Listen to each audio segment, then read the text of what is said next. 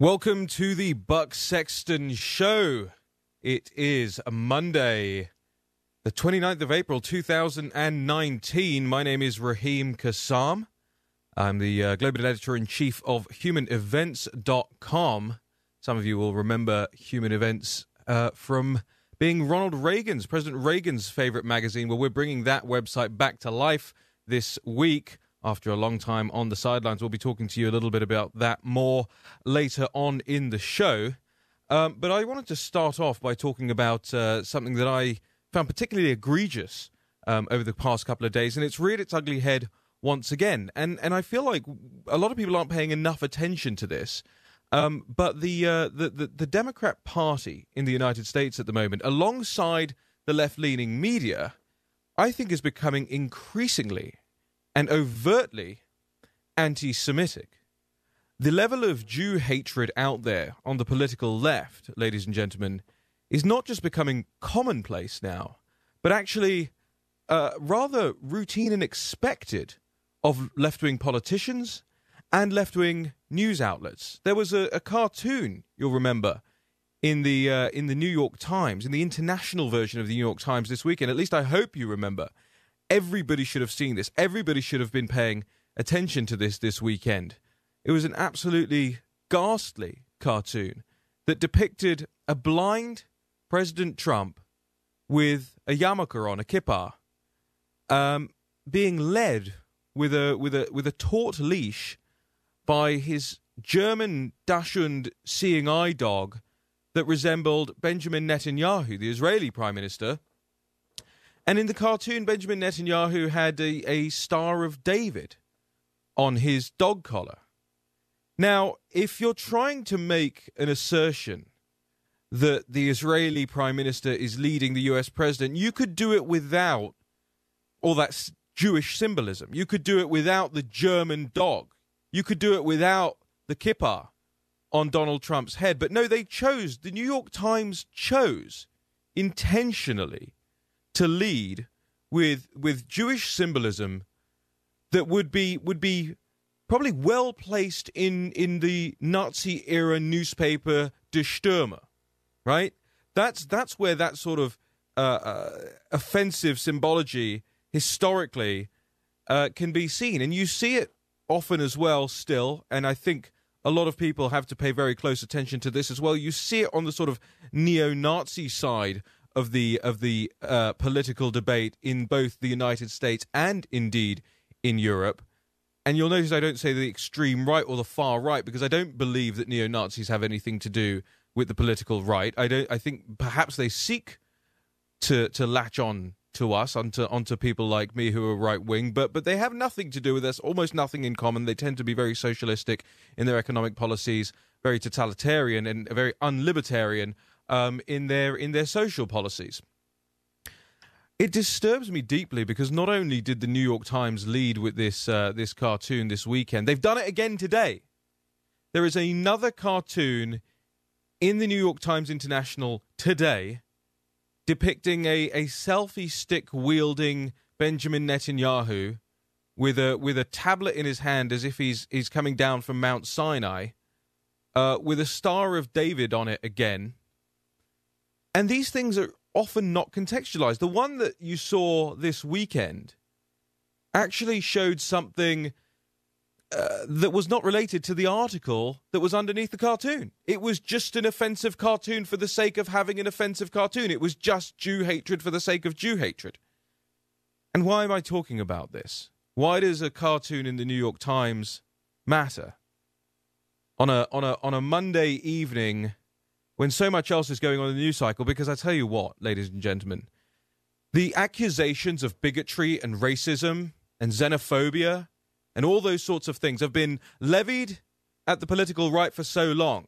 And I have said for so long, and those of you who have listened to me before on this show, and who have seen my writing before, and who have listened to Buck on this show before, you will know that we don't just outright reject those things. We have said time and time again, the left is projecting.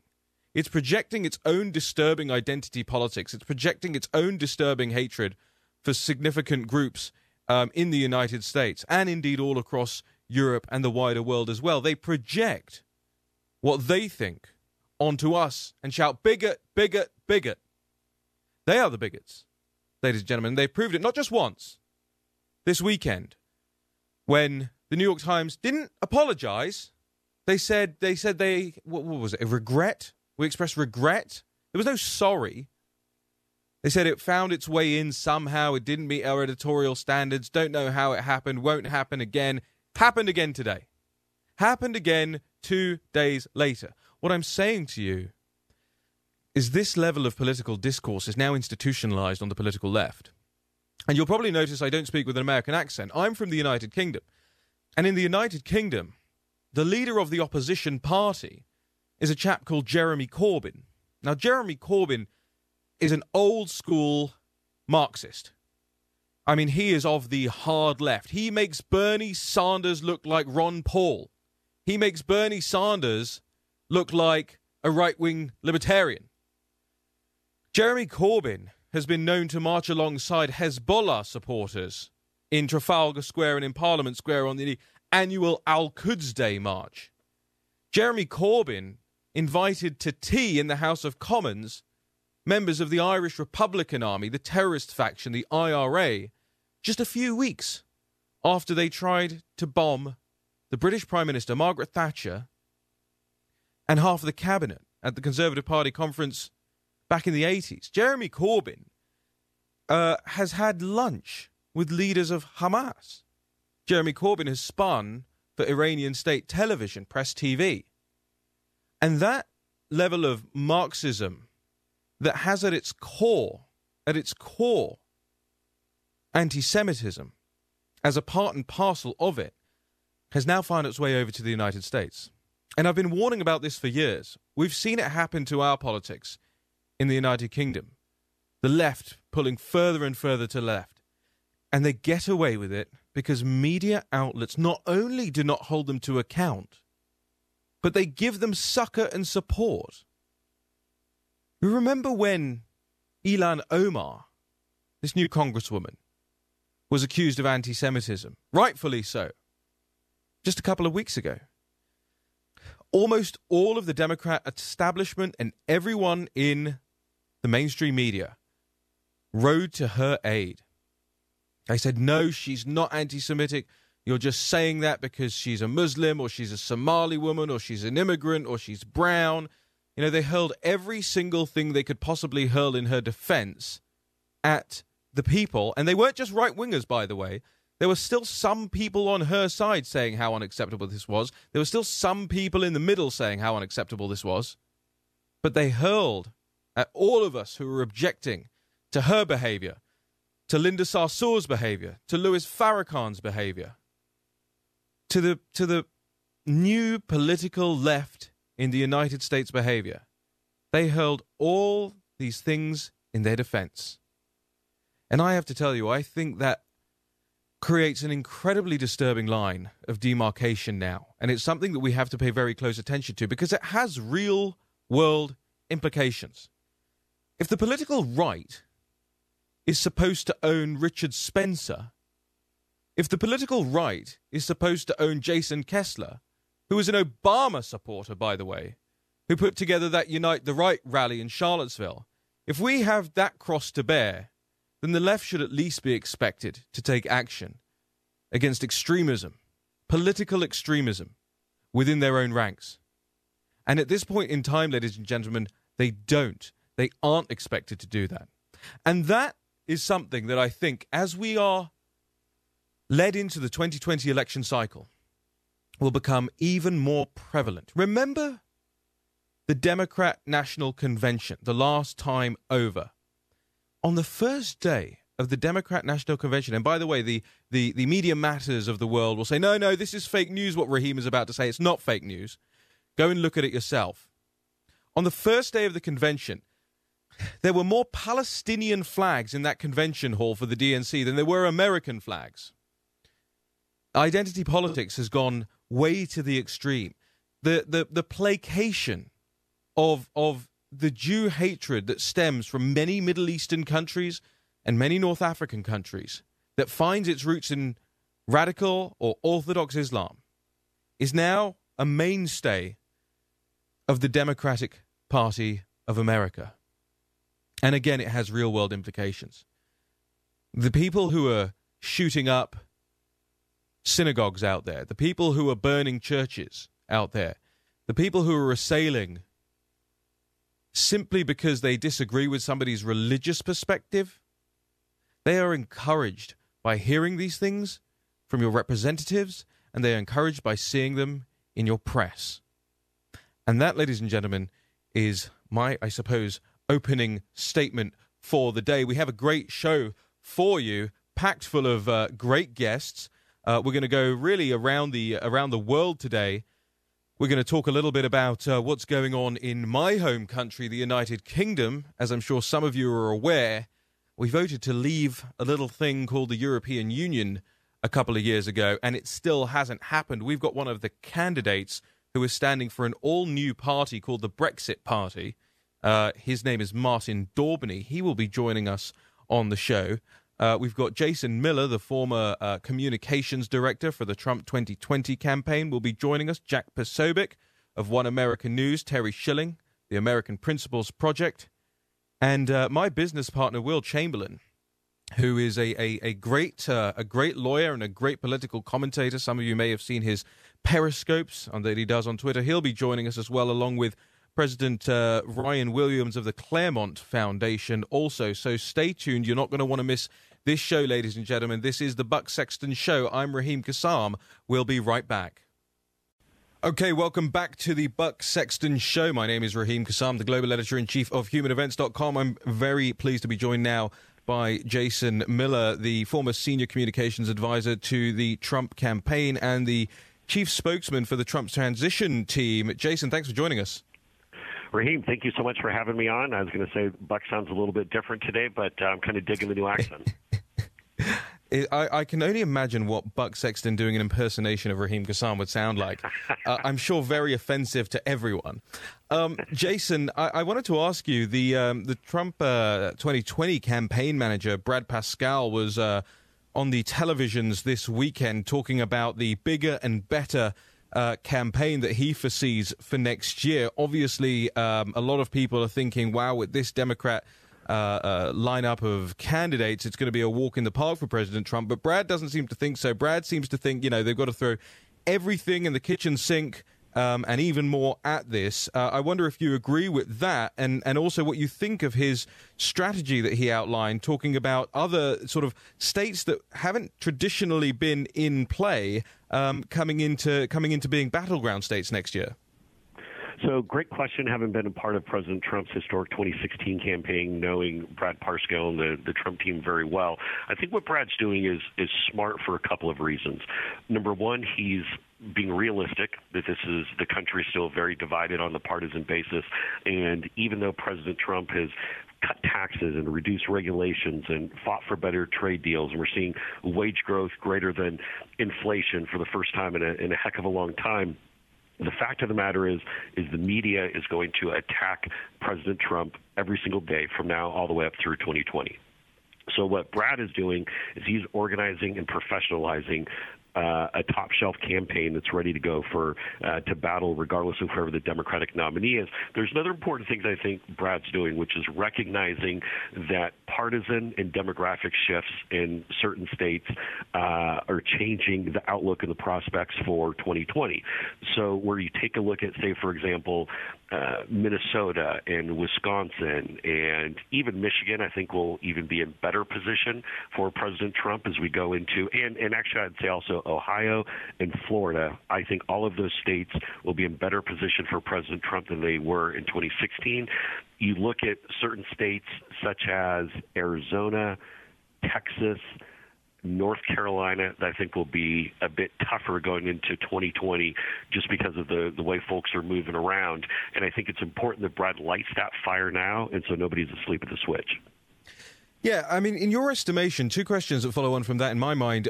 Number one, what do you make of the fundraising capabilities now? Because, again, I think there is a level of complacency out there, given the field. I mean, what have we got? We've got Pete Buttigieg, or whatever his name is. We've got Joe Biden. We've got Kamala Harris. I mean, Beto has just disappeared, by the way. Anybody seen Beto recently? Or I think he had a rally of about 12 people the other day or something like that. So there may be a level of complacency out there, especially as regards fundraising, I think, and I'm concerned a little bit about that. And the other question, I guess, is what do you see the campaign issues being? What do you see Brad focusing on in terms of policy as we go into next year? Another good question here. So with regard to the complacency, I completely agree with you on this. Now, the good news is that President Trump is still turning out huge crowds, and people still show up, and I think his base will be energized. But I think for so many Trump voters, I think this is part of the reason why we got hit so bad in 2018. They feel really good about where things are. We're at historic lows for unemployment rates. We're seeing the fact that China is actually making moves to come at us with a better trade deal. There's a whole long way to that actually getting done and being enforced and being concrete and finalized here. But the fact of the matter is that Trump is winning on so many different fronts, 2 new Supreme Court justices, that I feel a lot of our voters, well, just to be honest with you, I think have gotten really lazy, and they think that everything's fine. And of course, everyone around the country is going to recognize the great work that Trump's doing. And so I worry about that. I think you're completely right there, and that's part of the reason why I think it's smart that Parscale is lighting the fire in some of these traditional Republican states to get people thinking, to get them worried, to get them start actually motivated. So that's smart of him to do.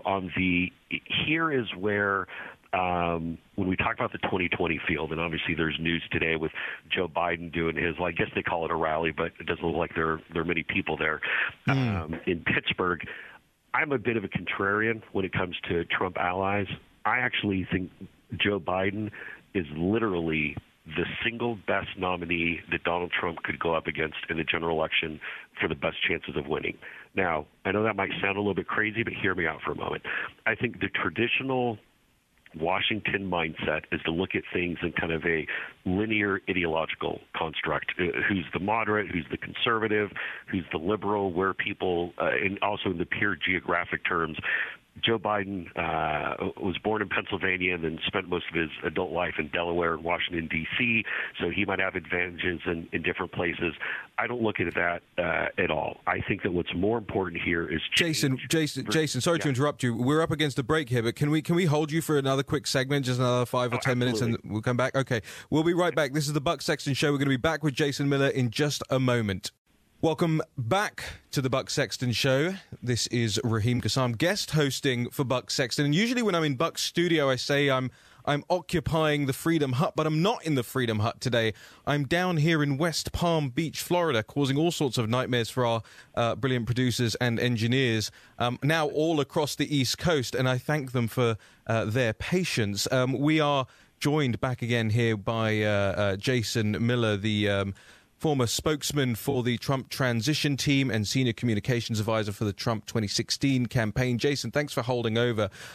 Before the break, you were talking about the targeting that's going on by the Trump 2020 campaign. You were also talking about why Joe Biden may well be the best candidate for Donald Trump to go up against. If you wouldn't mind just finishing that thought off for me, and then maybe remarking a little bit upon what Brad Parscale said this weekend when he said the campaign hopes to have 1.6 million volunteers compared to the 700,000 across the country that they had in 2016. Jason. Excellent. Well, and thanks again for having me on, Raheem. The reason why Joe Biden will be the perfect opponent for Donald Trump is because Donald Trump will be able to point at Joe Biden and say, Joe, you have been part of the problem in Washington for 50 years. The exact number is 47, but 50 years. And it's because of career politicians like you why we're in this mess, why we've gotten to this problem with illegal immigration, why we've gotten to this problem on terrible trade deals, why we're at this point with ridiculous taxation and spending. If Trump is the change agent in the 2016 election, even though he's the incumbent, and he's able to make Joe Biden essentially the incumbent or the status quo, the old way of doing things, Donald Trump is going to win the race in 2020.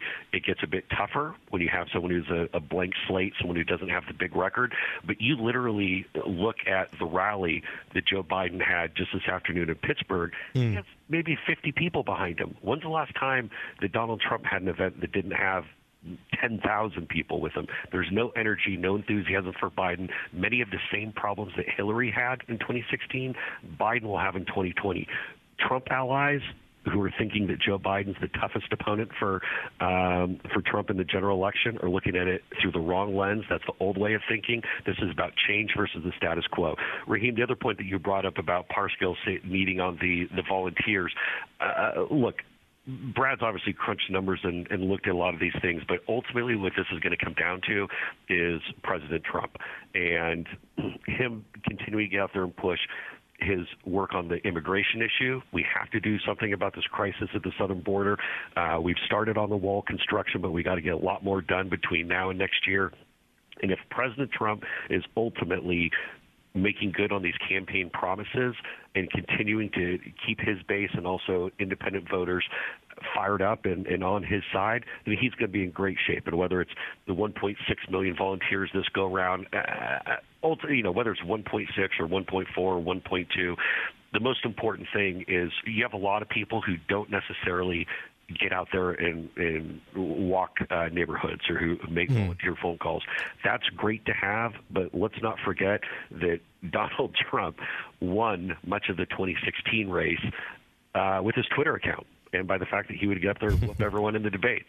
And I think this still comes down to the most important part of a Trump campaign is Donald Trump.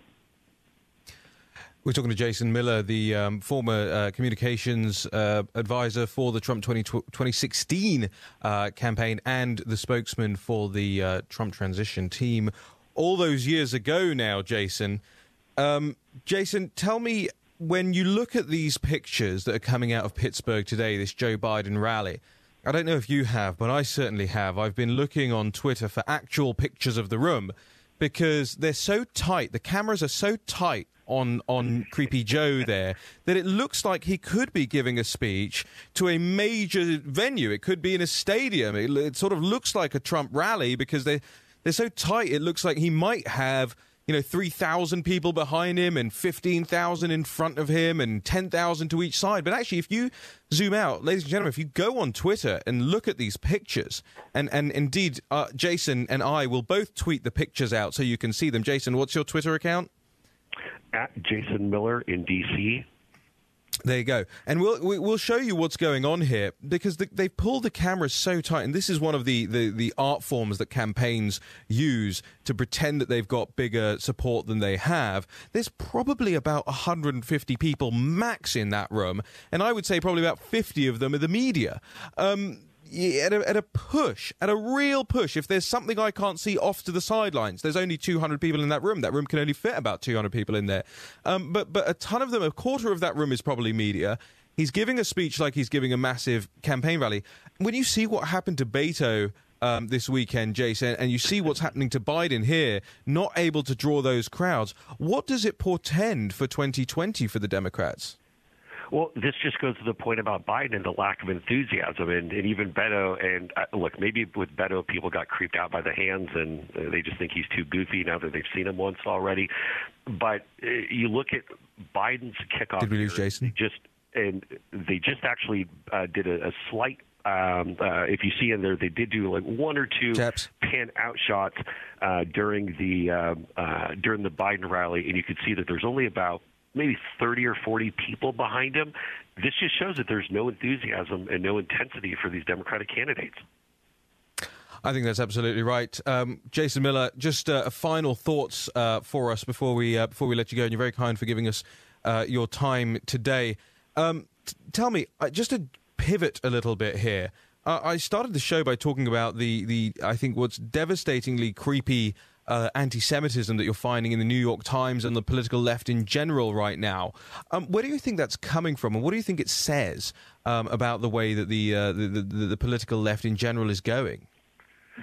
Well, I first would want to commend your efforts, Raheem, to call out much of this anti-Semitic rhetoric that we've seen from the political left and from, unfortunately, now creeping into the news media. I mean, I want to read a tweet from Andrew Gillum, who lost the race for governor in Florida, and this was from earlier today. Donald Trump Jr. had tweeted something, and he was criticizing the media on something, and Andrew Gillum replied, "Jr. seeking approval from daddy with hate and lies after a white nationalist shooting is very on brand. Be your own man, Jr." And I was so disgusted and repulsed by that someone on the professional left would do this. I replied back to him and basically said it was disgusting that he played blame game politics with a horrific tragedy like the shooting that we just saw. But this is where the political left is. You look at Ilhan Omar with her consistent anti-Semitic rhetoric that I think is just absolutely disgusting. But the fact that we saw this New York Times cartoon, probably the most blatant anti-Semitic cartoon that I have seen in a publication in my professional life. I mean, this just goes to show how out of touch with reality many in the media and the professional Democratic left is right now. It's completely bonkers, and I hope that Jewish voters in the U.S. are starting to catch on to this, and a lot more of them come on to President Trump's side going into 2020, especially for all the work he's done for Jewish Americans and for the state of Israel. But I'm just disgusted by what I'm seeing in the media right now. Yeah, me too. Jason Miller, once again, thank you so much for joining us. Give yourself a plug once again. Where can people find you, read you, follow your social media? Absolutely. So the Twitter handle is @JasonMillerNDC, and I always have some interesting commentary that is out there. So I love folks tune in and pay attention. And Raheem, excellent work filling in for Buck today. Thanks so much once again, Jason Miller there, ladies and gentlemen. And I think the prevailing consensus really is that the Democrat Party is moving in a very, very, well, I often say dangerous, but I think it's dark and dangerous as well, because some of the things that you hear coming out, I mean, like Andrew Gillum, as Jason Miller said just a moment ago, heckling the president's son, who has been fantastic in calling out anti-Semitism, tech censorship, been touring the country, really making people feel like they are once again and should be a governing part of the nation. That's what, in my estimation, the Trump campaign did, and that's how I think the Trump administration has governed. So, when you look at what I now call the Corbynization, again, remember Jeremy Corbyn being the leader of the Labour Party in the UK, the Corbynization of the Democratic Party of America, I just wonder to myself, especially when you look at Jewish groups in this country, and I speak again from having seen it happen in the UK, where so many people in the British Jewry took a step back from supporting the Labour Party and actually started to routinely and rightly criticize Jeremy Corbyn and the Labour Party for the things that it was doing and the people that it was placing in positions of power. I think that's going to happen here in the US as well, and I just can't see why any practicing Jewish person who has voted Democrat all their lives would want to walk into that polling station next year and put a mark by the box of the party that is promoting people like Ilhan Omar. Maybe I'm wrong. Maybe you're out there and you're a Jewish person and you feel like I'm saying something incorrect. Why don't you tweet at me, at Raheem Kassam? It's RaheemKassam. I'm always willing to have the political debates and discussions. That's what this country is.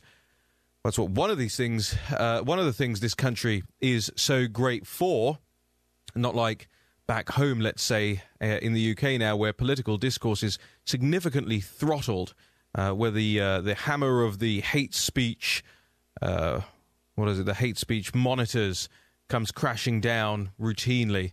This is the Buck Sexton Show. I'm Raheem Kassam. Don't go anywhere. We're going to be right back. This is an epidemic, and we have a president who not only will not acknowledge that we have an epidemic of white nationalist terror. After New Zealand, he said just a few people. He's providing the mood music for it. That is the reality we face. Yeah, I think the president needs to, at some point, look in the mirror and you understand that the rhetoric, the words he uses in all of this inflame this big part of what's going on in America, give permission to the most craziest people in America. And it happens in part because there's a climate set at the top of unbelievable, constant lies and hostility and division in this country. The conspiracy theories cited by these neo-Nazis in Pittsburgh and New Zealand and now outside San Diego, conspiracy theory that Trump never condemned and actually seemed to support. And we don't know if it has any connection to the politics that's going on. But I mean, it would be a stretch to say that it doesn't. And remember, Donald Trump just over the last couple of days have been defending what he said in Charlottesville. And it echoed, called back into our memory. Right? Something that just happened not too long ago. What happened in Pittsburgh? Donald Trump and all of this hate, right, is part of the environment of today, and he bears some responsibility for it. Welcome back to the Buck Sexton Show. I'm Raheem Kassam, broadcasting live out of West Palm Beach today, no less.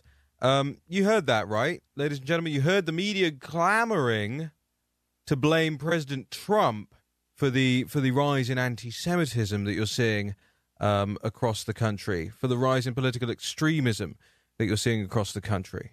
Well, I was raised, let me tell you something, in a Muslim family, so I have no problem saying this whatsoever. When it comes to things like that, especially when you look over at Europe, which is a harbinger for what is to come in the United States, if you are not careful and cautious and you don't turf these bums out who are behind this stuff, let me tell you something.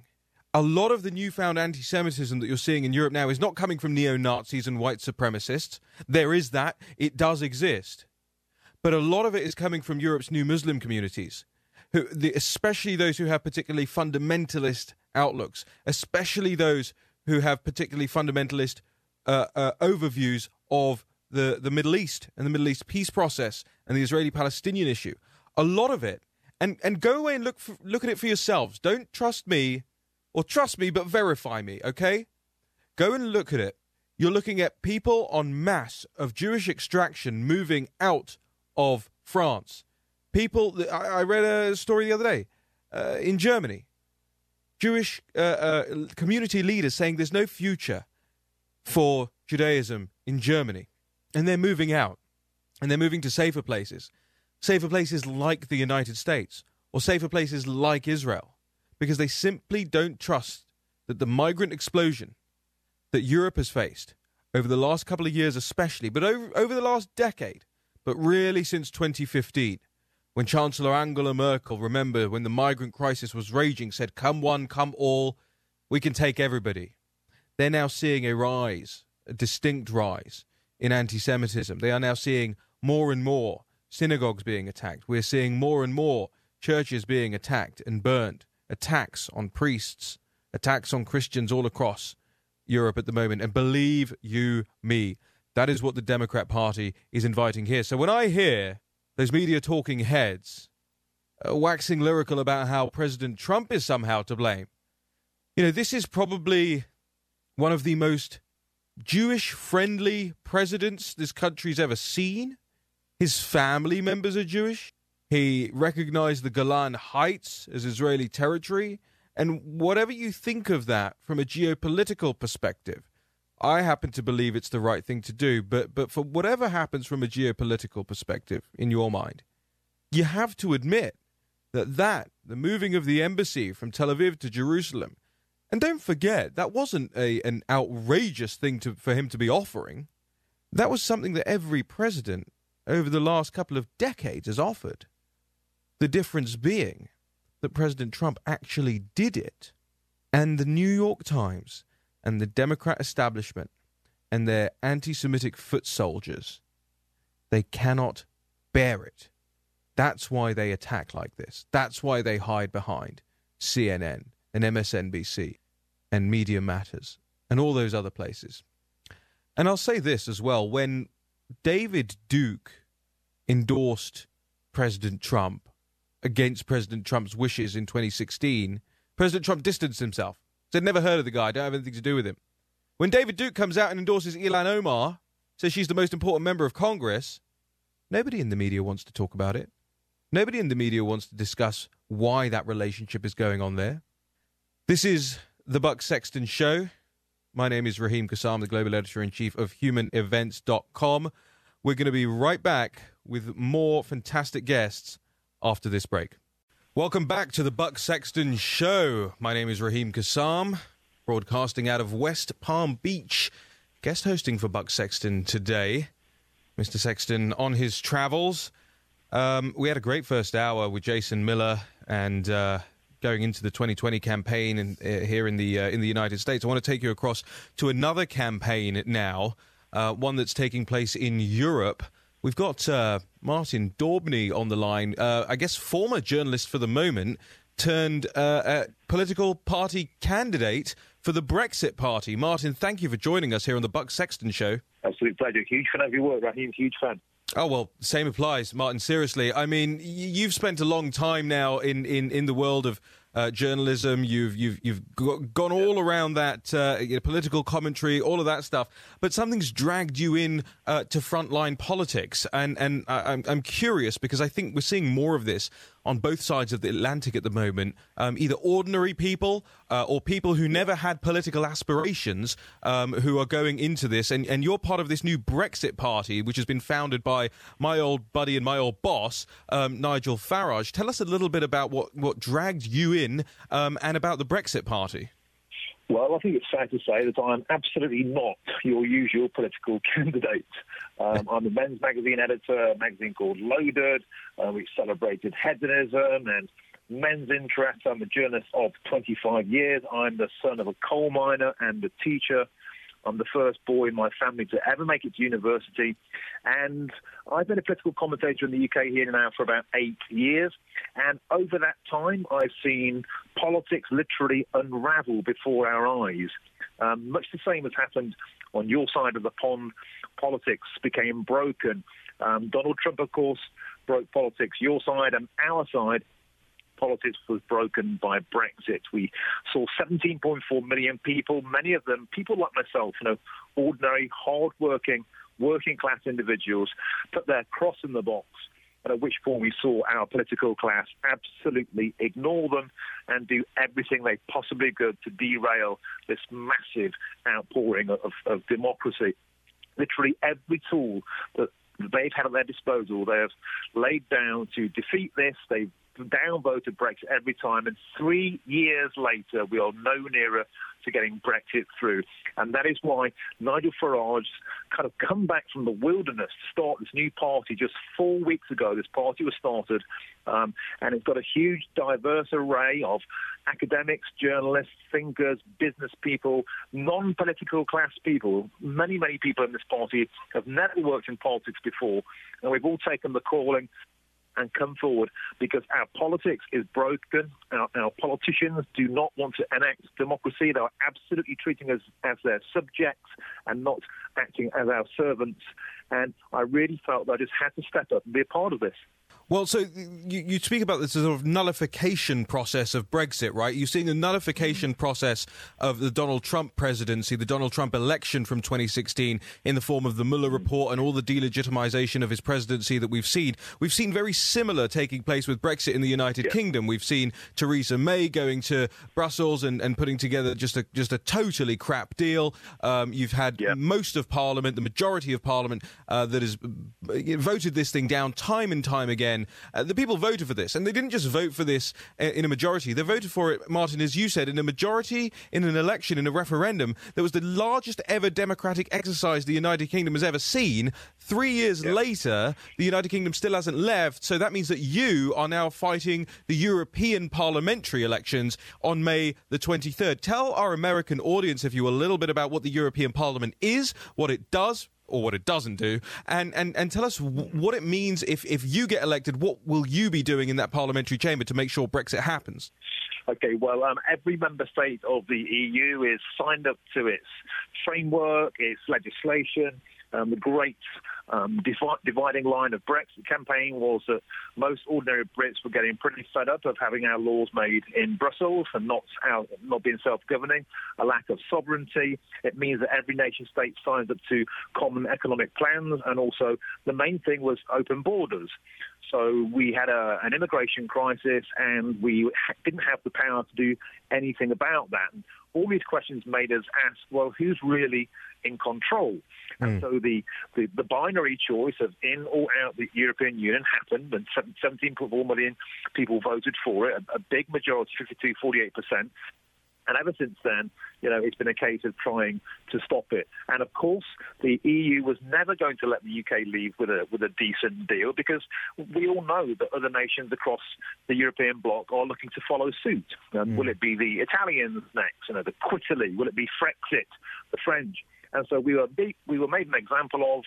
Aligned to that, our own political class voted 75% to remain. So we can see quite straight away that the politicians themselves are voting out of step with the people and have done everything to stop it. Now, if we get in, is this going to be a protest vote? Or are we going to go and cause mayhem? Or are we going to go and try and get involved? I mean, we are unique in terms of the political exercise, and as far as we'll be voting for our own obsolescence. We want to join, as MEPs, a political institution that we want to destroy.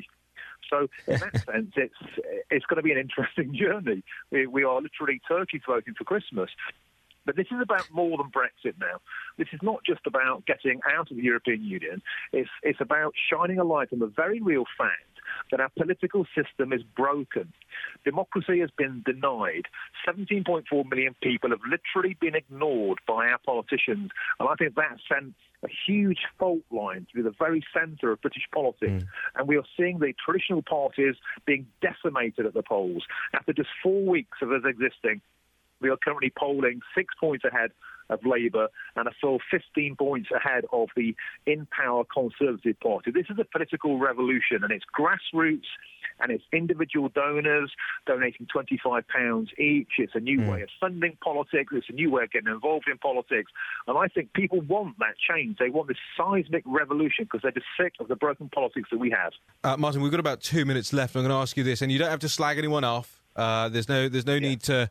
I know there's some animosity between the UK Independence Party and the Brexit Party right now, but I want people to understand just why Nigel Farage set up this new party, because UKIP was an established vehicle. It used to be his party. And people will be wondering, why is Raheem talking about the Brexit Party? Well, the Brexit Party is actually, you launched 2 weeks ago. You're already polling at the top in most of the polls for the European parliamentary elections. That shows the appetite out there. Could you just tell people a little bit about where they can find out more about the Brexit Party? What's the web URL, etc., and why the Brexit Party rather than UKIP? Well, there's a feeling that UKIP became, shall I say, a bit more of an extremist party. So it went further to the right. It became obsessed with Islam, with immigration, and the things that have traditionally kind of haunted the far right. And there was a feeling that we had to do something new. Now, this shouldn't be happening. This political party shouldn't really exist because Brexit should have been done. But there's a feeling when you look at the candidates that are standing for the Brexit Party, I've been in press conferences where they've been introduced and the press have got their jaws on the floor because this is a party that's traditionally been labelled right-wing, that has black women, black men, gay men, Muslim men, you name it. It's an incredibly diverse... A Marxist? Left. They've got a Marxist? Yeah, there's a Marxist, and she and Claire Fox. She got on the platform in London and said, "I've got practically nothing in common with Nigel Farage. I myself have never voted for Nigel Farage. This is not the disciples of Nigel. It's an entirely fresh new political movement. Anybody can get involved by going to the BrexitParty.org.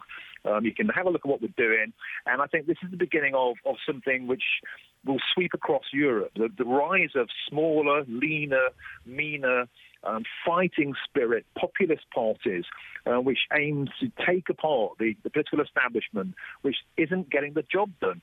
They're not listening to ordinary people, and they just ignore everybody, and it feels like the gravy train needs to stop.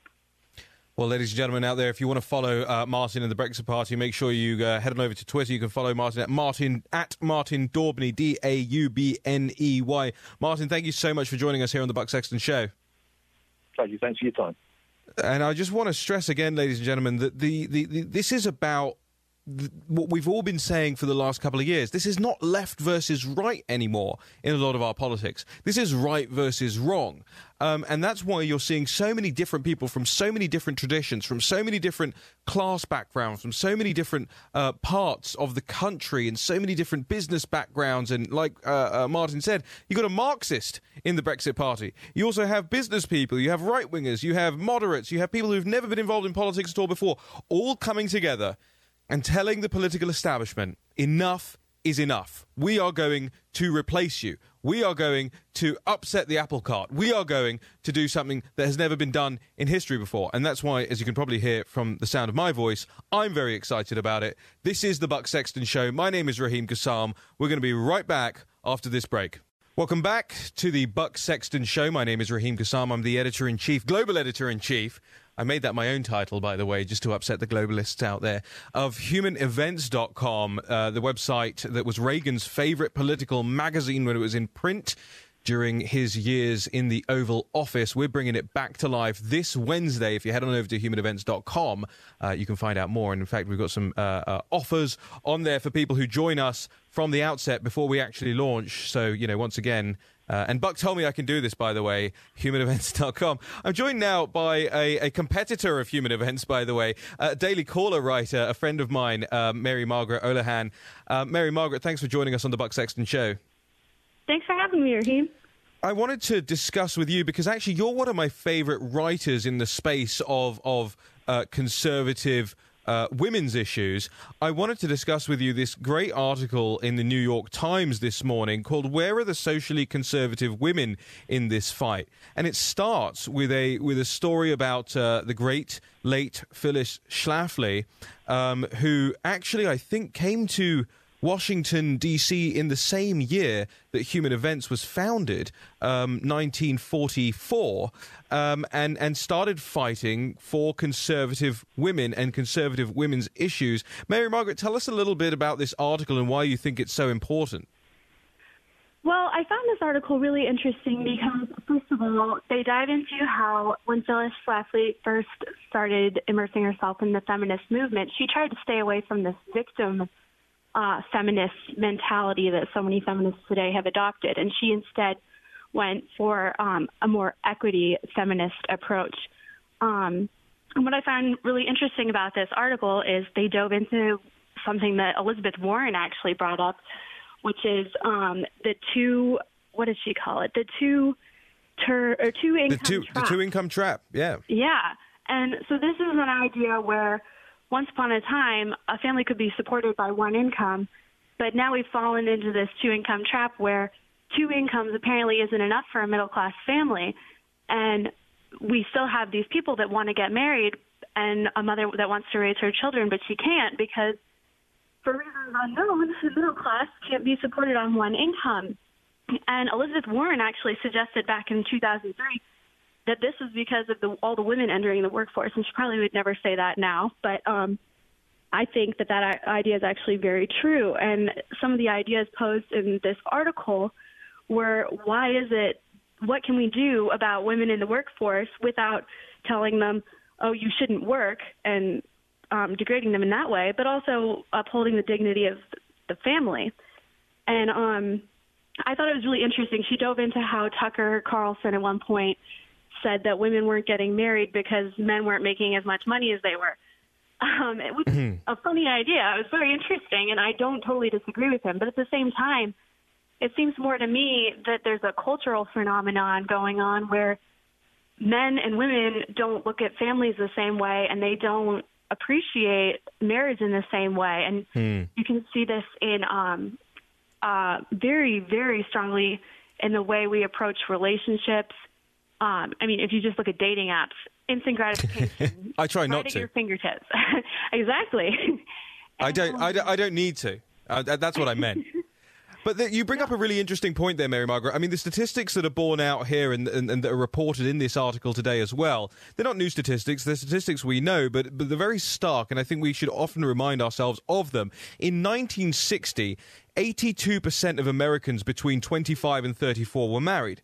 Even as late as 2000, 55% were. In 2013, for the first time, a majority of that age block had never married, and the downward trend shows no sign of stopping. That doesn't seem to me like it bodes particularly well for local communities or for societies when you consider them writ nationally.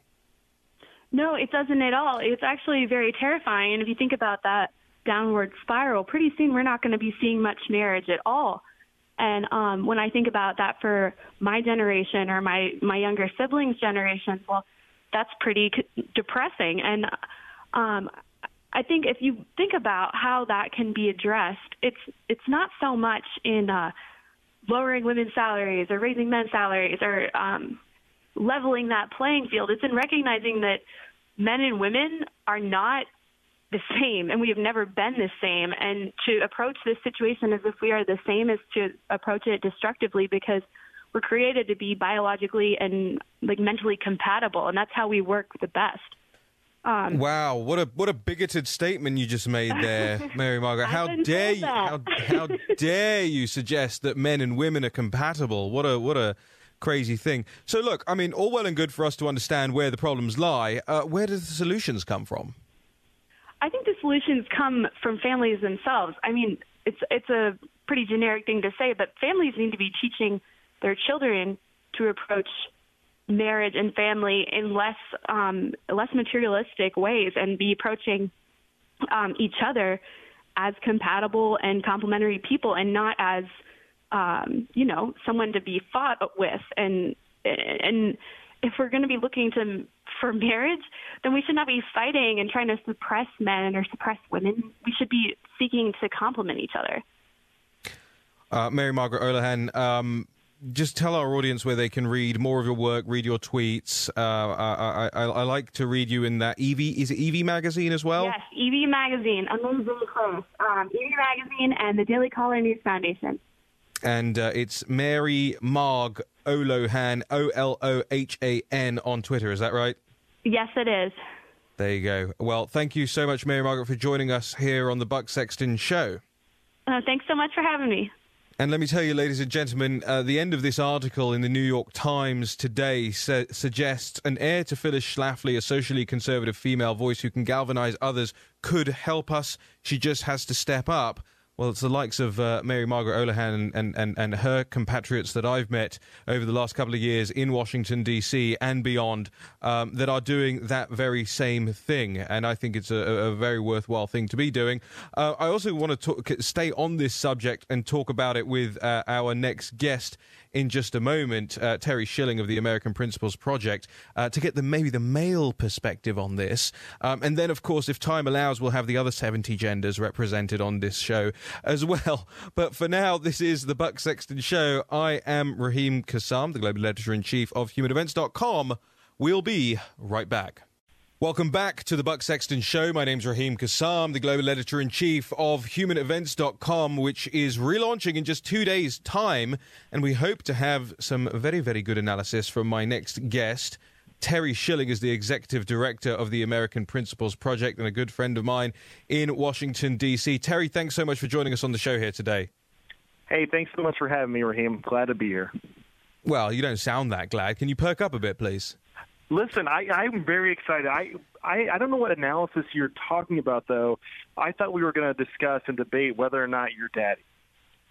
Whether or not I'm daddy. We all know I'm daddy, Terry. Terry, for those of you that don't know, and there's no reason you should know, is making a very esoteric joke about a party that I threw at CPAC earlier this year, which was really the Human Events. It wasn't the launch party, but it was the announcement that we had purchased Human Events from Salem Communications, and we were racking our heads thinking of what they allowed us, the venue that we had. They allowed us to name a cocktail, whatever we wanted to name it. And my friend Haley said to me, well, why don't we just call it Daddy? And I said, well, why are we calling it Daddy? Why don't we just call it Raheem is Daddy? That way you'll have all these girls going to the bar and having to say, what was it again, Terry? Raheem is daddy. And I ordered 4 of those, by the way. You did. You had a lot of Raheems in your mouth that night, I'll tell you that much. Terry, so much for a wholesome show. That's gone out the window. I trust you to bring the tone down. Terry, we were talking about something relatively wholesome as well. We were talking about this article in the New York Times. Where are the socially conservative women in this fight? And now, I guess I recognize where they are. They don't want to be anywhere near us. Not, I mean, I have a totally great socially conservative woman that I've been married to for almost 10 years now, Raheem. I mean, speak for yourself. Yeah, what's her name again? Your wife? Katie.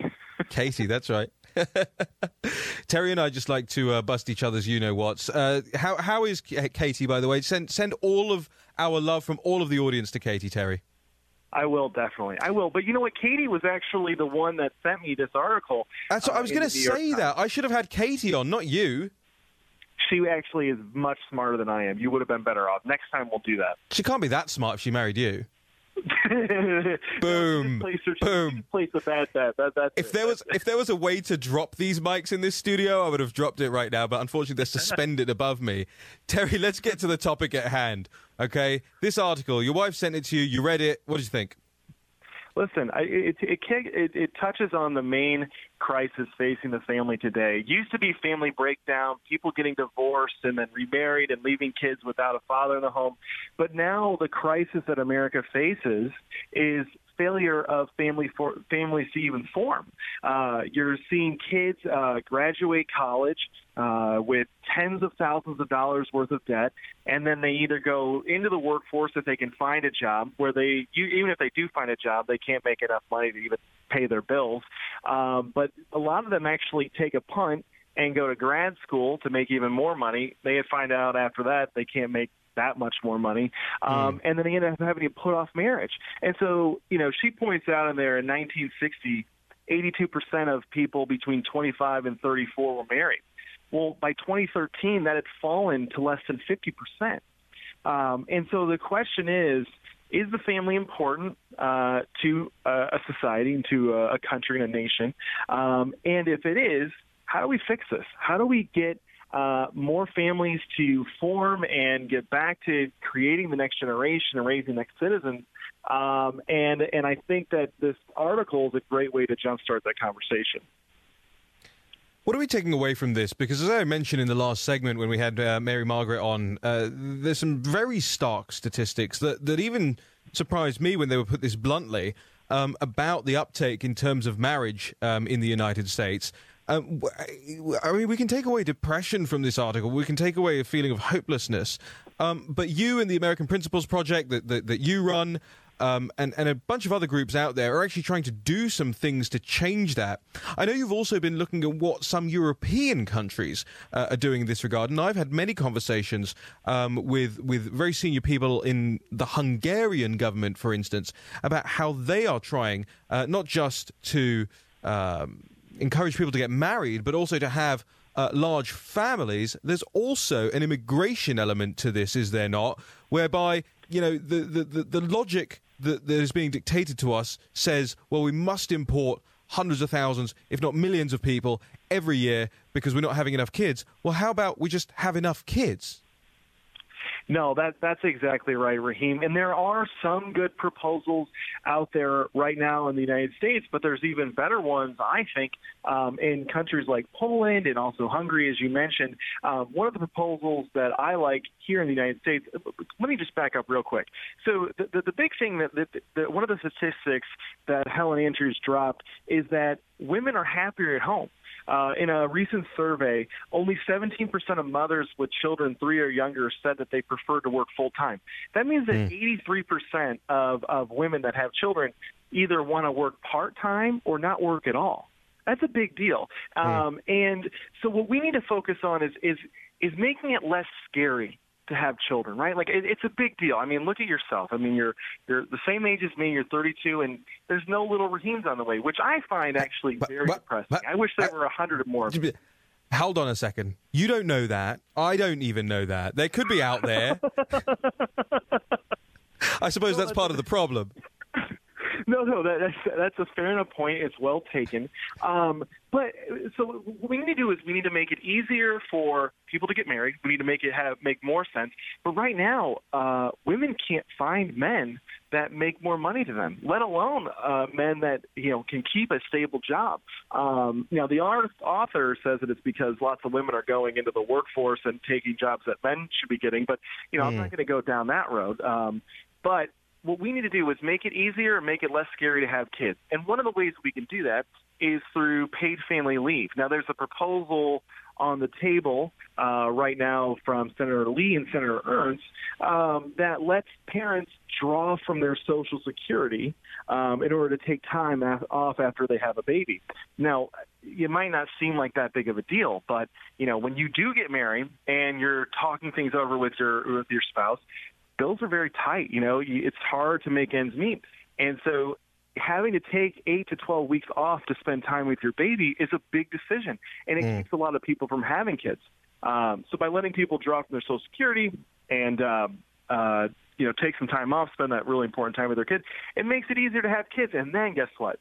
Then they figure out we don't need 2 jobs. Actually, we can just cut a little bit here and not go out to dinner as much, and we'll still be just as happy, and we'll have a new little mini Raheem around the house. Well, what a pleasant thought. I think the existing Raheem is a handful enough, don't you? No, we need more of you, especially to shake things up. We need to make sure we get this Brexit deal done, and we need 10 more of you. Well, I'm trying. I try to do I can't do everything. I can't relaunch Human Events and get Brexit done. And everybody wants me to do everything. Take some responsibility for yourselves, for goodness sake. Exactly. Terry, what's your? I hope this is going to be your first article for us on Human Events. Yes, I'm actually very excited about that. We're writing away, and I think we're going to have some pretty interesting ideas. Hungary and I believe it's also Poland. One of the very interesting things that they do is that they venerate moms. They venerate women. In this country, we kind of look down on moms that stay home with their kids and don't have a job, which is really terrible, right? Because if you look at what moms do that stay at home with their kids, they're not serving some corporate master or some, billionaire and helping that billionaire make more billions of dollars. They're at home. They're raising their kids, and they're making the next generation of Americans. It's the most selfless and most humbling job in the entire world, and this country would be screwed without these stay-at-home moms. But what Hungary and Poland do is they recognize the importance of these moms, and if you have, I believe it's if you have 4 kids or more, you get to draw from Social Security even if you never paid into it. So you basically get a pension at the end of your time of working and being in that, but you can draw from Social Security because the logic is simple. You raised 4 kids who are all now paying into the Social Security fund, and you're more than taken care of here. And it's to incentivize more kids and to make it easier to stay at home with your kids. I think it's a really great idea, and I hope to write more about that. Well, I think not only is it a great idea, Terry, but the statistics are showing that the Hungarian government's policies are really working. I mean, they've gone from 1.1, I think, children per family, and they're up to sort of 1.6 now over the last couple of years, and the trajectory is going up and up. So for the people who say, no, doesn't work, no point trying it, don't sponsor families with government inducements or anything like that, you can tell them to bugger off because it works, right? It absolutely works. The problem, though, when it comes to population growth or population decline, is that there's a lot of momentum that goes into those numbers. So, after the baby boom ended and birth control was kind of starting to become mainstream in America, it took several decades for the birth rate to fall to normal levels. And if you think about it, it makes sense, right? Because, when you're raised in a large family, you're probably going to have a large family yourself. You might not have as many kids, but you're going to have, if you come from a family of 5, you'll probably have 3 or 4, and then that next generation. So it takes actually a few decades of momentum to slow down or speed up. And so the idea that Hungary is seeing these results so quickly is a very big sign of hope. That these types of programs can help turn things around. Now, Terry, thank you for your time. And in exchange for your time, I would like to offer you a chance to plug your work and your organization's work. Where can people find out more about you guys? Oh, very easy. It's AmericanPrinciplesProject.org. And basically what we do is we are a pro-family organization that works in politics. So think NRA, but for the family. So we don't focus on guns. We focus on the family. We unelect the bad guys, and we elect the good guys. It's very cool stuff. And we help candidates win, actually. We found that a pro-family agenda across the board is what Americans need and what they like to vote for. And it's actually, I think, conservatives' answer to all these big government socialist programs that the left is promoting. Yeah, if you want to, support and get involved with with an organization that aids family and family matters in the United States, that's APP for you. It's AmericanPrinciplesProject.org. Terry Schilling, the executive director, thank you so much for joining us today on the Buck Sexton Show. Hey, thanks so much for having me, Raheem. We'll talk soon. All righty. I think phenomenal article, ladies and gentlemen, once again in the New York Times of all places, but written by Helen Andrews, the managing editor of the Washington Examiner magazine. If you want to check it out, it's called Where Are the Socially Conservative Women in This Fight? My name is Raheem Kassam. This is the Buck Sexton Show. We're going to be right back. And there is a specific problem, as you rightly identify, for women of color who are 3 to 4 times more likely to die in childbirth. And here's the thing. Even after we do the adjustments for income, for education, this is true across the board. This is true for well-educated African-American women, for wealthy African-American women. And the best studies that I've seen put it down to just one thing: prejudice. That doctors and nurses don't hear African-American women's medical issues the same way that they hear the same things from white women. Welcome back to the Buck Sexton Show. I'm Raheem Kassam, the editor-in-chief of HumanEvents.com. That was Elizabeth Warren, one of the Democrat Party candidates for president in 2020. You know, we've been talking about the issues regarding women in the United States, families in the United States, and a whole lot more over the course of this hour. We had Mary Margaret Olahan from EV Magazine and the Daily Caller, Terry Schilling from the American Principles Project, and I wanted to play that clip for you there by Elizabeth Warren to sort of highlight how far she's tacking now to the left. You know, when she wrote The Two-Income Trap in 2004, it actually dealt with why middle-class mothers and fathers in general are going broke, why the family was effectively being economized out of the situation, or out of what people thought was the ideal, the return to having at least one parent who could, if they wanted to, stay at home. Now, Elizabeth Warren, when she talks about women's issues, as you heard there, is basically only ever talking about it from the perspective of oppression, only ever talking about it from the perspective of minority and minority status and identity politics. You know, Elizabeth Warren, people sometimes don't know this, at least I didn't know it until relatively recently, was actually registered as a Republican from 1991 to 1996. She voted Republican for a great many years, and you can see it in the two-income trap, where she talks about that. And now not so much. And again, it takes me back to what we were talking about at the beginning of the show, the extremism that you now find within the Democrat Party. They're all trying to leap over one another, to leapfrog each other, to run to the left of one another. You know, you've got Joe Biden on stage in Pittsburgh going, "I'm a union man." You've got Elizabeth Warren talking about minorities being oppressed by doctors and nurses now as well. Seems like an attack on people who save people's lives. And you've got Beto and Pete Buttigieg. I don't even know how to pronounce that anymore. I've heard so many different pronunciations of it. And they're all running lefter and lefter and lefter. And I got to tell you, it portends very poorly not just for the Democrat Party of America, but it portends very poorly for the American national conversation, if you don't mind me saying so. That these are the conversations that we're having to have now, instead of the conversations like the ones that I just had with Terry Schilling and Mary Margaret Olohan. And actually, you know, I started the show by talking about what a disservice the New York Times did with its anti-Semitic cartoon. You've got to give credit where it's due, though. The New York Times did a great service in publishing this article today on socially conservative women and where and why and how and when we're going to get a new likes of Phyllis Schlafly in our midst. And so I think it was very important to talk about those things. In the next hour, don't go anywhere.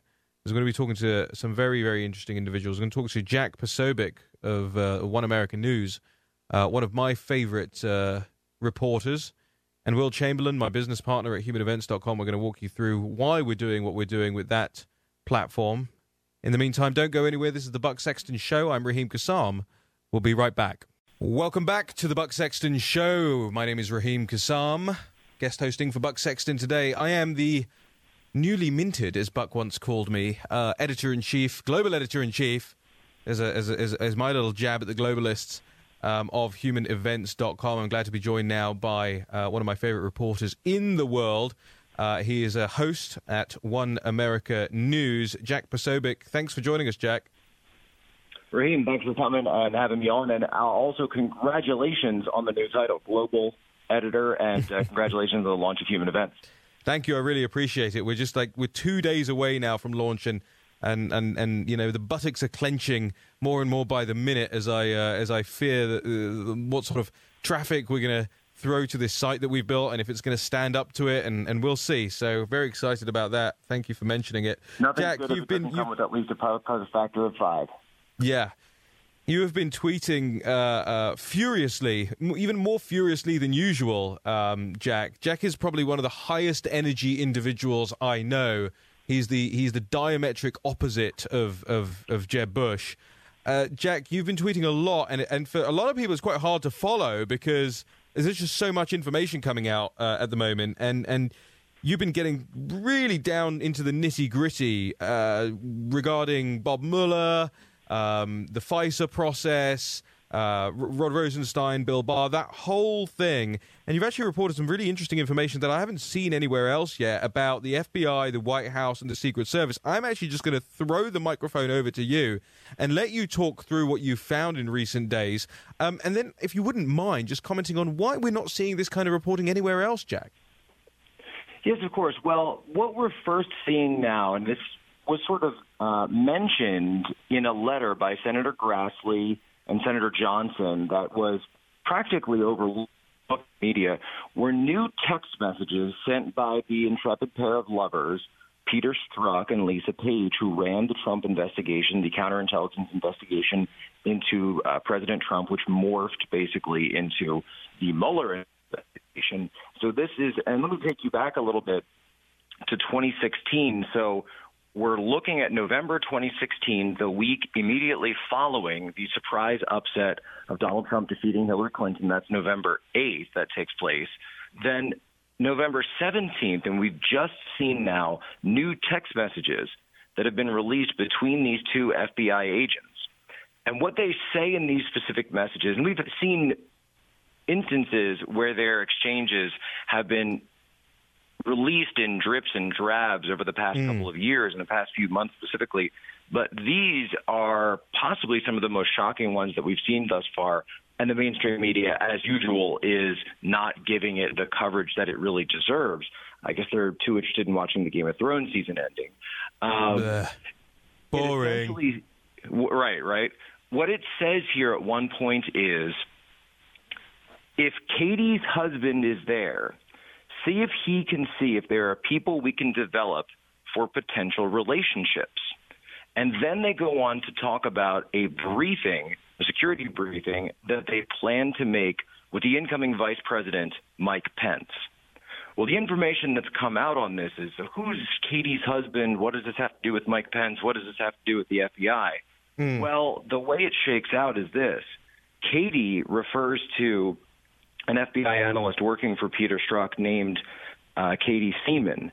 Katie Seaman's husband, right? So Katie's husband is actually a reference to the man who would become Mike Pence's Josh Pitcock. And so here we have an instance now where the two agents that were investigating Trump are discussing working with Mike Pence's incoming chief of staff about potentially developing sources for their investigations. What they're talking about is using this familial connection through the analysts being married to Pence's chief of staff to develop sources at this point within the Trump transition team and then possibly moving forward even within the White House itself.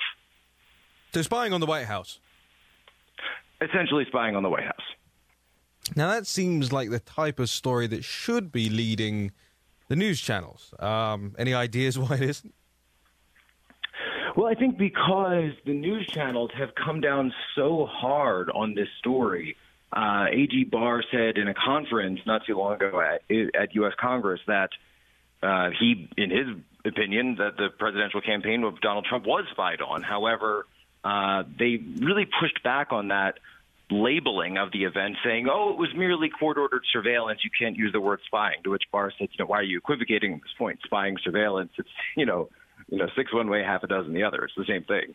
And it's become so politically charged now that they don't want to make it look as though Trump may have been right all along when he we found out that he was right about the wiretaps. We now know that there was a FISA investigation into Donald Trump's campaign. Now we're hearing that the FBI may have even been recruiting sources or had essentially a back channel into Mike Pence's office within the White House itself, which would make sense because these are the same FBI agents who would later go to Mike Pence when they were targeting General Flynn. So it really does seem to make sense that there was some kind of relationship that the FBI was able to exploit in order to get into the White House, especially in those early days of the administration. There's a couple of other avenues to explore here, and other questions that are raised on the back of this. I mean, obviously we know that Deputy Attorney General Rod Rosenstein handed his resignation in to be effective on the 11th of May. I think that went in earlier today, Jack, which seems to be tied to a lot of this. But there's also questions to be asked as to whether or not the... let's talk Ben Rhodes for a second, right? Ben Rhodes, for people that don't know Ben Rhodes, you're very, very lucky people. Ben Rhodes is one of the most oliginous characters in Washington politics. I think he's on some podcast now, but he was one of the leading figures in the Obama administration. He was the Deputy National Security Advisor. He has been very, very close to Susan Rice and the president himself. Really, one of those people, Jack, that you might say was behind a lot of their foreign policy. Ben Rhodes, you were dissecting an interview, conversation that was had with him about whether or not the Obama administration knew, and whether Obama himself knew about the what President Trump called the tapping of Trump Tower all those years back when, and the whole media laughed at him and he said, "What are you talking about, tapping at Trump Tower?" And now it transpires, of course, that they were spying on him. What do you think of Ben Rhodes' testimony in this regard? Did he give a particularly compelling case for Obama not knowing about this? Ben Rhodes, in that interview he just gave, I can't believe he actually sat down for that thing. I mean, it looked like he may have been drinking. There was a half-empty wine glass on the table next to him, or half full, if that's your shake on it. But he's slurring his speech. He can't keep his story straight. And he immediately jumps to that christened classic Obama administration line of, well, I'm only just finding this out at the same time you are as a private citizen from the U.S. News media. It's actually been so long since I've heard that line be used, I almost forgot that every single time that a scandal erupted within the Obama administration, that was their go-to, right? So he's just he kind of jumps back to the script, his pre-recorded statements. But I had a lawyer reach out to me at one point and said, boy, I would love to be up against this guy in a deposition because you can destroy him. First of all, he's nervous as heck. Then number two is he says they had no idea about it. There's just one problem. Ben Rhodes was the deputy to who? Susan Rice. We already know that Susan Rice wrote an email to herself on the last day of the Obama administration expressly stating that she and Joe Biden and Barack Obama received a briefing on the Trump investigation and very specifically about the Steele dossier itself and its allegations from James Comey and Sally Yates, who at the time were leading the DOJ and the FBI. So we already have the information that the person that you're the deputy to knew all about this. So you probably knew all about it too, Ben Rhodes. And it's fantastic to see that now, and just stepping back for a second, there is so much fact-checking that's going on by conservative media. Conservative media is breaking news. Human Events is going to be breaking news and doing so much amazing things. That Well, hold on. Don't put the pressure on me. What I'm going to say is that they were in office for 8 years and never had to deal with any type of pushback or any type of adversarial combat or adversarial behavior from the media. Whatever they would say to the media, and Ben Rhodes has been public about the fact that he would outwardly lie to the media, specifically about the Iran deal, and they would repeat whatever he said. Was it Ben Rhodes? Did you just say this? Was it Ben Rhodes who once talked about how stupid journalists were? That's exactly what I'm referring to. He would say, we would come up with things in national security briefings, and then I would go and tell them to I would go, because most reporters are typically, I'm quoting him at this point, or paraphrasing at least, that most mid-20s, they only have a little bit of campaign experience. They don't really understand how Washington works, so you can tell them whatever they want, and they'll repeat it. Extraordinary stuff. Jack, just in the last sort of 30 to 45 seconds that we've got here, where do you see this going? How do you see this transpiring? Are we about to see major declassifications? And is the Trump administration going to start moving on all of these deep state, in-your-face state, whatever you want to call them, figures who appear to have been, and I'll say it, behind what looks like an unabashed coup attempt? Everything that we've heard from the White House and the Oval Office specifically in recent days is that the president knows full well the amount of political capital that he has right now, being completely exonerated on the question of collusion and then also the secondary question of obstruction. And so he is lying in wait and planning on how to really take a two-pronged effect to, number one, go after the people who planned this coup, and that's his own words. And then number two, also use this as a springboard to relaunch his campaign, essentially, for 2020, his reelection campaign. So he's trying to find a way to thread the needle to do both of those at the same time, given the time frame that we're in. And I think that, honestly, being on the offense is where Trump is always at his best. I also think it's his natural comfort zone. And so being on offense in the face of all this, guys, you have to realize the more you go against him, the stronger you make him. I think that's absolutely right. Jack, just give a plug for yourself. Where can people read you, find you, watch you? Yeah, the best place is OANN.com, and we're also available on Cloud TV. Please catch One American News. If you don't have it, contact your cable provider. You can get us. We're on with Fios. We're on DirecTV. We're on Roku as well. And Jack at Jack Posobiec, that's Posobiec on Twitter. Is that correct? Yes, sir. Yeah, make sure you're following Jack. He's in a fight to the death now, in a race to the death rather, against his good pal Mike Cernovich to see who can get more followers on Twitter. So let's see Jack over the line. We're hashtag Team Jack over here. Thanks once again to Jack Posobiec. This is Welcome the back Buck to the Buck Sexton Sexton Show. I'm Raheem Kassam. We're going to be right back broadcasting after from this West break. Palm Beach. Today I'm joined now by the president of the Claremont Institute, a fine conservative think tank. Ryan Williams joins us on the line. Ryan, thanks so much for being here today. Always my pleasure, Raheem. Thanks for having me. Ryan, you and the Claremont Institute and the American Mind are undertaking a new series, and I understand that there's going to be a presentation about this in Washington, D.C. this week as well.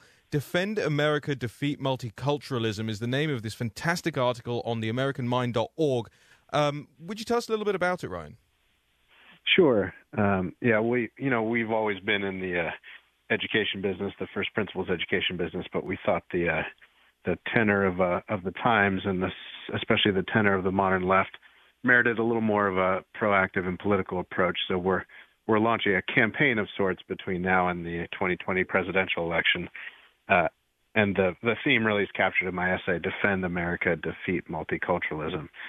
And by multiculturalism, this term was in vogue in the 90s and all the complaints about the ridiculousness of the various studies departments on campuses. But our argument really is that it's now spread to the rest of America. It's really the animating energy or the animating purpose of the modern left, especially the leading edge of the modern Democratic Party. And if they're allowed to instantiate it across the land, it's going to be bad for Americans. It's the politics of multiculturalism are identity politics, and their enforcement arm is political correctness. So what does that mean, really? Well, the old tradition of the founders of America is the belief in individual rights. The new notion, the new multiculturalist notion, is that there are only group rights, and that really democracy or republicanism is all about figuring out amongst these groups who's been the most oppressed, given the history of the West, and then allocating resources, prestige, honor, political position, according to that rubric of oppression.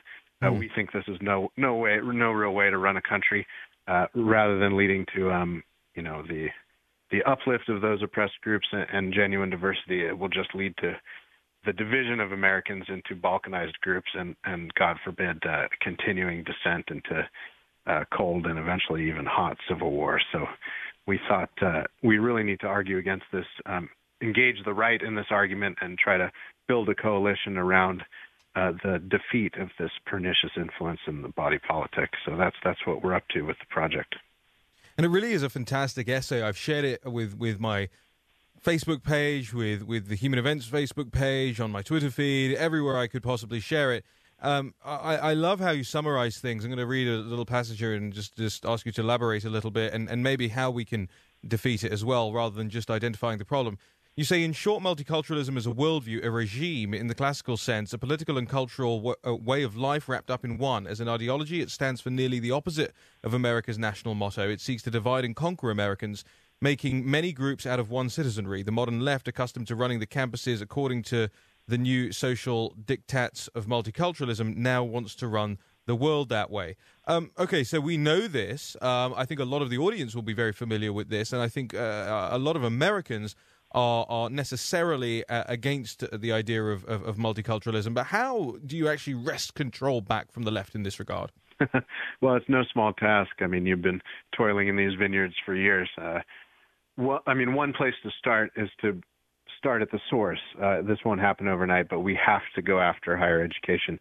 Libertarians and even a certain species of conservative have been a little queasy about wielding the power of the federal government to help bring the colleges into line. But look, we give away lots and lots of money to almost every college in the country, and especially the elite ones.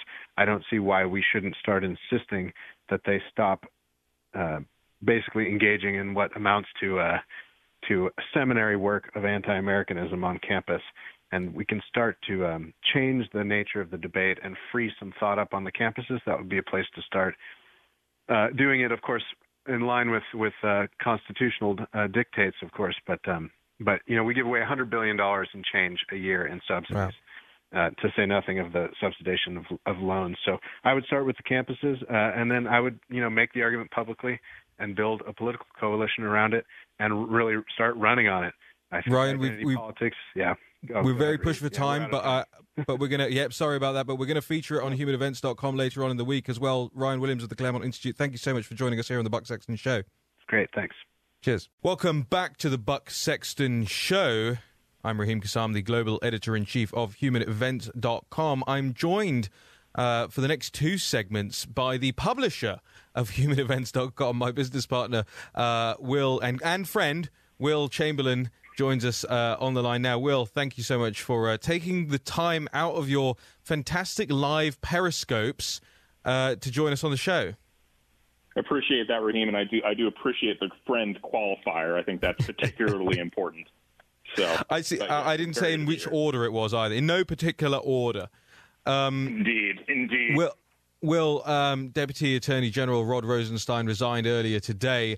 You have been across this issue in quite an impressive way in recent months. You were on the One American News Network, OAN, just last week, I think, talking about the curious way in which Attorney General Bill Barr thwarted the advances of Bob Mueller and Andrew Weissman in the Mueller probe. And there's a fantastic piece of analysis that will be going on humanevents.com when we launch on Wednesday. If people want to read that, we'll pick it apart and explain it all to you guys, because there are really a lot of intricate moving parts that can quite easily be missed unless you've read the entirety of the Mueller report, or unless, you are studying this thing day in and day out, and that's what Will has been doing. So, Will, talk to us a little bit about the resignation of Rosenstein, what you think it means, and where this goes next, because we had Jack Posobiec earlier on in the show, and he was talking about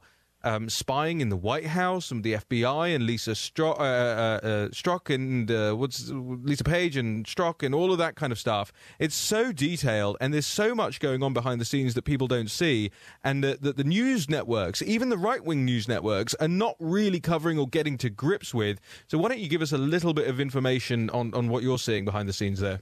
So I think Rod Rosenstein made it clear he wanted to resign a few months ago, but when Bill Barr came on, this story has been in the news a lot, that Bill Barr asked Rosenstein to stay on to help him with the FISA investigation and how the FISA warrant was issued against Carter Page. So I think the fact that Rosenstein is now resigning demonstrates that Barr has what he needs from Rosenstein, because when Rosenstein's back out in the world as a private citizen, it's not as simple a process to interview him. People have talked about how there's an inspector general investigation going on into the FISA case and other things. The inspector general, rather, cannot subpoena individuals who are not in the department. They can only ask for interviews of people who are still employed. So my basic thesis is the real significance of why the Rosenstein resignation today is that Barr has no more need for him to be there to help him understand what happened over the past couple of years. And what does this mean for Barr then? I mean, is he really isolated now in that position, or does this give him an opportunity to consolidate the AG's office around where he now wants to go? Right. I mean, I think Barr's been in firm control of the AG's office almost from the moment he stepped into the position. I mean, just think about it. 6 weeks after he was confirmed, the Mueller investigation was over, and it was pretty clear that the Department of Justice was suddenly under his firm control, as opposed to under Sessions when it seemed like it was almost an autonomous agency, completely independent from the Trump administration and sometimes hostile to it. So I think Barr's been in control, but what Rosenstein's resignation means is that Barr will now get to appoint his deputy. So that will help him further consolidate control over the department, because he'll be able to confidently delegate certain functions to a hand-picked deputy, knowing that that deputy will not thwart his intentions. Well, and what do you make of the sort of situation as Jack Posobiec explains it, in that there appears to have been a move by the FBI to even recruit some people from within the White House or the vice president's team to help spy effectively? Right. I mean, that news itself is shocking.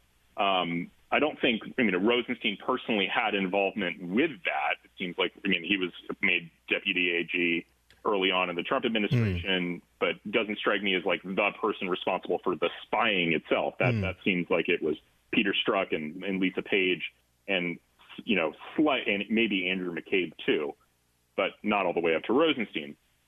Why do you think it is? Go ahead. Go ahead. Okay, well, that said, Rosenstein wasn't really that inclined to investigate that stuff. It seemed as though Rosenstein was perfectly happy to let the Mueller investigation continue without any sort of supervision, but very reluctant to do anything to deal with the various scandals that arose out of this pretty clear FBI spying. So where do you think the Trump administration goes from here? Where does the White House go from here?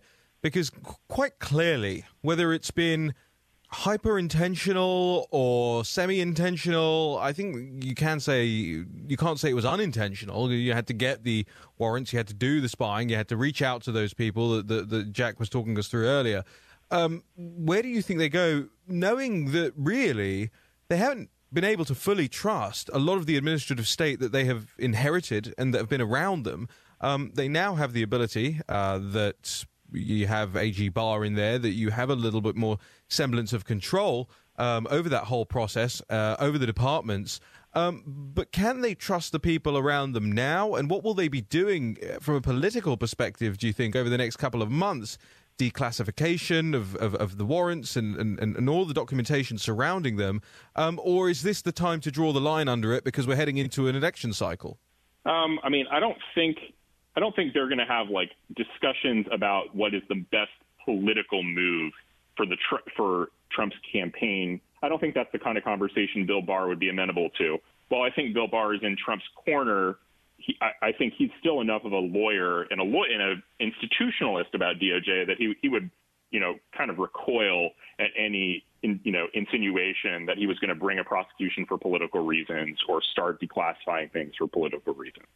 But isn't that exactly what Eric Holder used to do? Didn't Eric Holder describe himself as Obama's wingman?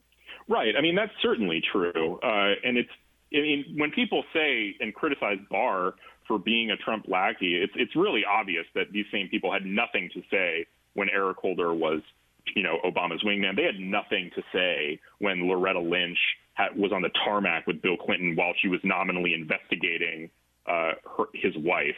Like, there's all sorts of shenanigans that have already gone on at DOJ, and at the same time. So and now the shoe's on the other foot. The Democrats control the House, and they want to exercise, supervision over Barr. But they set a lot of precedents that will be easy for Barr to exploit. Well, I think as the time goes on, and especially overnight, people are going to be getting to grips with this Rosenstein issue.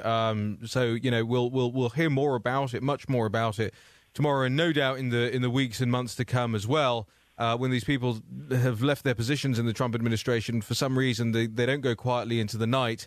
I'm sure there's a book deal in there somewhere for Rod Rosenstein as well. I want to pivot in the last segment that we have here on the show today to do a shameless segment plugging what you and I have been working on for the last couple of months and what launches in just 2 days' time. That's humanevents.com. It was Reagan's favorite magazine when he was president. He credited it with his conversion from liberalism to conservatism. It's the oldest conservative magazine in the country, 75 years old, and it's been sort of sitting on the shelf, not doing an awful lot over the last 6 years or so. And you and I identified that it was both a great shame that was happening to that brand, and be a great opportunity for something very beautiful to come to the conservative media sphere in the form of an online magazine and hopefully, one day print, where we can actually showcase the best of the right. But hold over the break, Will, and we'll get to talking about that in just a moment. This is the Buck Sexton Show. I'm Raheem Kassam.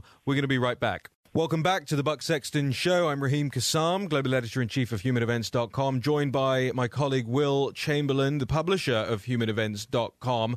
We're going to talk to you guys now a little bit about what we're doing with that very, very well-established prestige conservative media brand, and hoping that you'll come on over and support our work. Will, take it away. Take the pitch away. So yeah, we've purchased Human Events. We locked that down in late February, right before CPAC. And we're going to launch on Wednesday. I'm extremely excited. I mean, the amount of content that you managed to get together and the quality of the contributors that are contributing to the launch day is really pretty awesome. So I'm really excited about the content. In terms of the vision for what we're doing, there is missing on our side a prestige magazine that prestige digital magazine that can really elevate the discussion for the sort of nationalist conservative movement.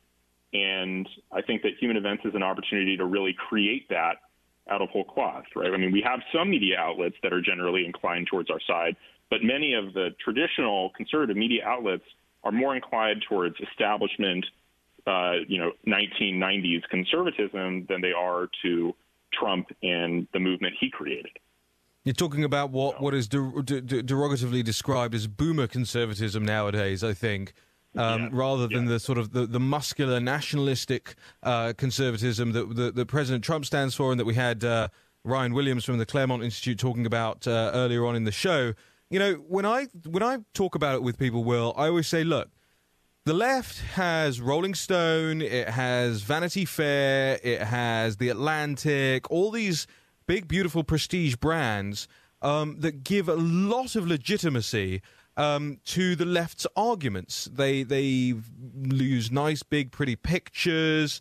The fonts are all very nice. The arguments are very well made. They pump this stuff out, and you know, in a great extent, the younger people who are consuming political media and cultural media, they look to that as a reason by which to read something. If this doesn't look good, they don't actually want to have much to do with it. And you know, you have your on the right your news sites like Breitbart and Drudge and all these guys. But actually, and this isn't, I'm not being derogatory about them at all, but they don't provide something that I think the new audience in this area is looking for. So I always say the reason we're doing this is because we've left a massive chink in our armor here in not providing a very high quality glossy product for people. And not just that, it's not just about the look, it's also about coherent philosophy that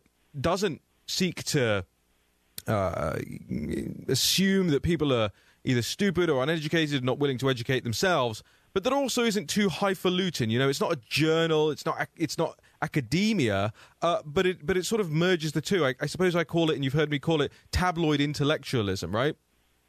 Right, and I mean, I feel like that's partially, not to toot our own horns, I guess, but that's sort of our style of politics and our style of commentary. Is that there's no reason to think that you should be talking to a tiny audience of intellectuals, or that only a tiny audience of intellectuals cares about content quality and cares about aesthetics. Most people do care about those things, and I think most people will read things that are both of a high intellectual quality in terms of making good arguments, and of a high visual quality in terms of being aesthetically pleasing and good looking. And I think that's the key opportunity here. If you really do create something on our side that is accessible but smart and beautiful as well, then you've got something pretty cool that could really drive the conversation and change the narrative for our entire movement. So we announced a couple of weeks ago that we have it's very difficult for conservative media sites to make money in advertising. You know, you get boycotted, and advertisers come under a lot of pressure from the political left to not advertise with conservative news sites or magazines. So we actually set up a membership structure by which to run this website, and we are from this point on, or at least from like a week ago, until a month after launch. So Wednesday is our launch day, and then until a month after that, we've got this scheme called the Founding Fathers scheme, where founding members of Human Events, you can go online right now to humanevents.com. You can sign up. There's a button there that says click here to sign up as a founding father for $17.76 a month, which is very small in the grand scheme of what it takes to run an entity like this. I mean, the Condé Nasts and the Vanity Fairs and all those guys, remember, they're running on budgets of tens of millions, if not hundreds of millions every year. We're asking people to put their hands in their pockets for $17.76 a month. They come on board and they get exclusive access to our private Discord chat channel where you can talk to me and Will in real time. And I'm actually going to start putting out endorsements by people. We've already got 250 people in the Discord group from people who are finding that really very cool to be in a chat with us and learn in real time what's going on in DC, what's going on in their politics, what's about to happen. All of that stuff. They get a free signed copy of my next book. They get exclusive content. They get exclusive emails and offers and all that kind of stuff that you would expect, and a whole lot more. We're going to be holding, parties and meetups and gala dinners and all these nice things that you would expect for an investment like that. Because I know, while it sounds like a small amount of money for some people, it's also a lot of money for some people. But we think it's value. We think it's a value proposition. We're always complaining on our side that we're not doing enough. We're not out there enough. We don't have enough media brands. And the fact of the matter is, Will, if people like you and I don't do it and don't stick our heads above the parapets and build this stuff, it's just not going to happen, right? Exactly. And I think the key part of why to choose a membership structure instead of a subscription or a paywall, right, is that when you think about what you're trying to support when you're supporting a political magazine, you're supporting that magazine because you want its ideas to flourish. I mean, unless you're reading it to read it and you just feel like you need to read the content.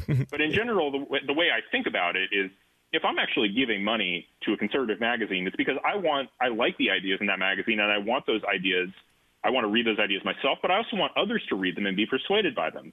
And if that's true, then a paywall or a subscription is sort of contrary to that concept. Instead of, letting your content be free and go viral, you're putting a paywall behind it, demanding that people pay to see it.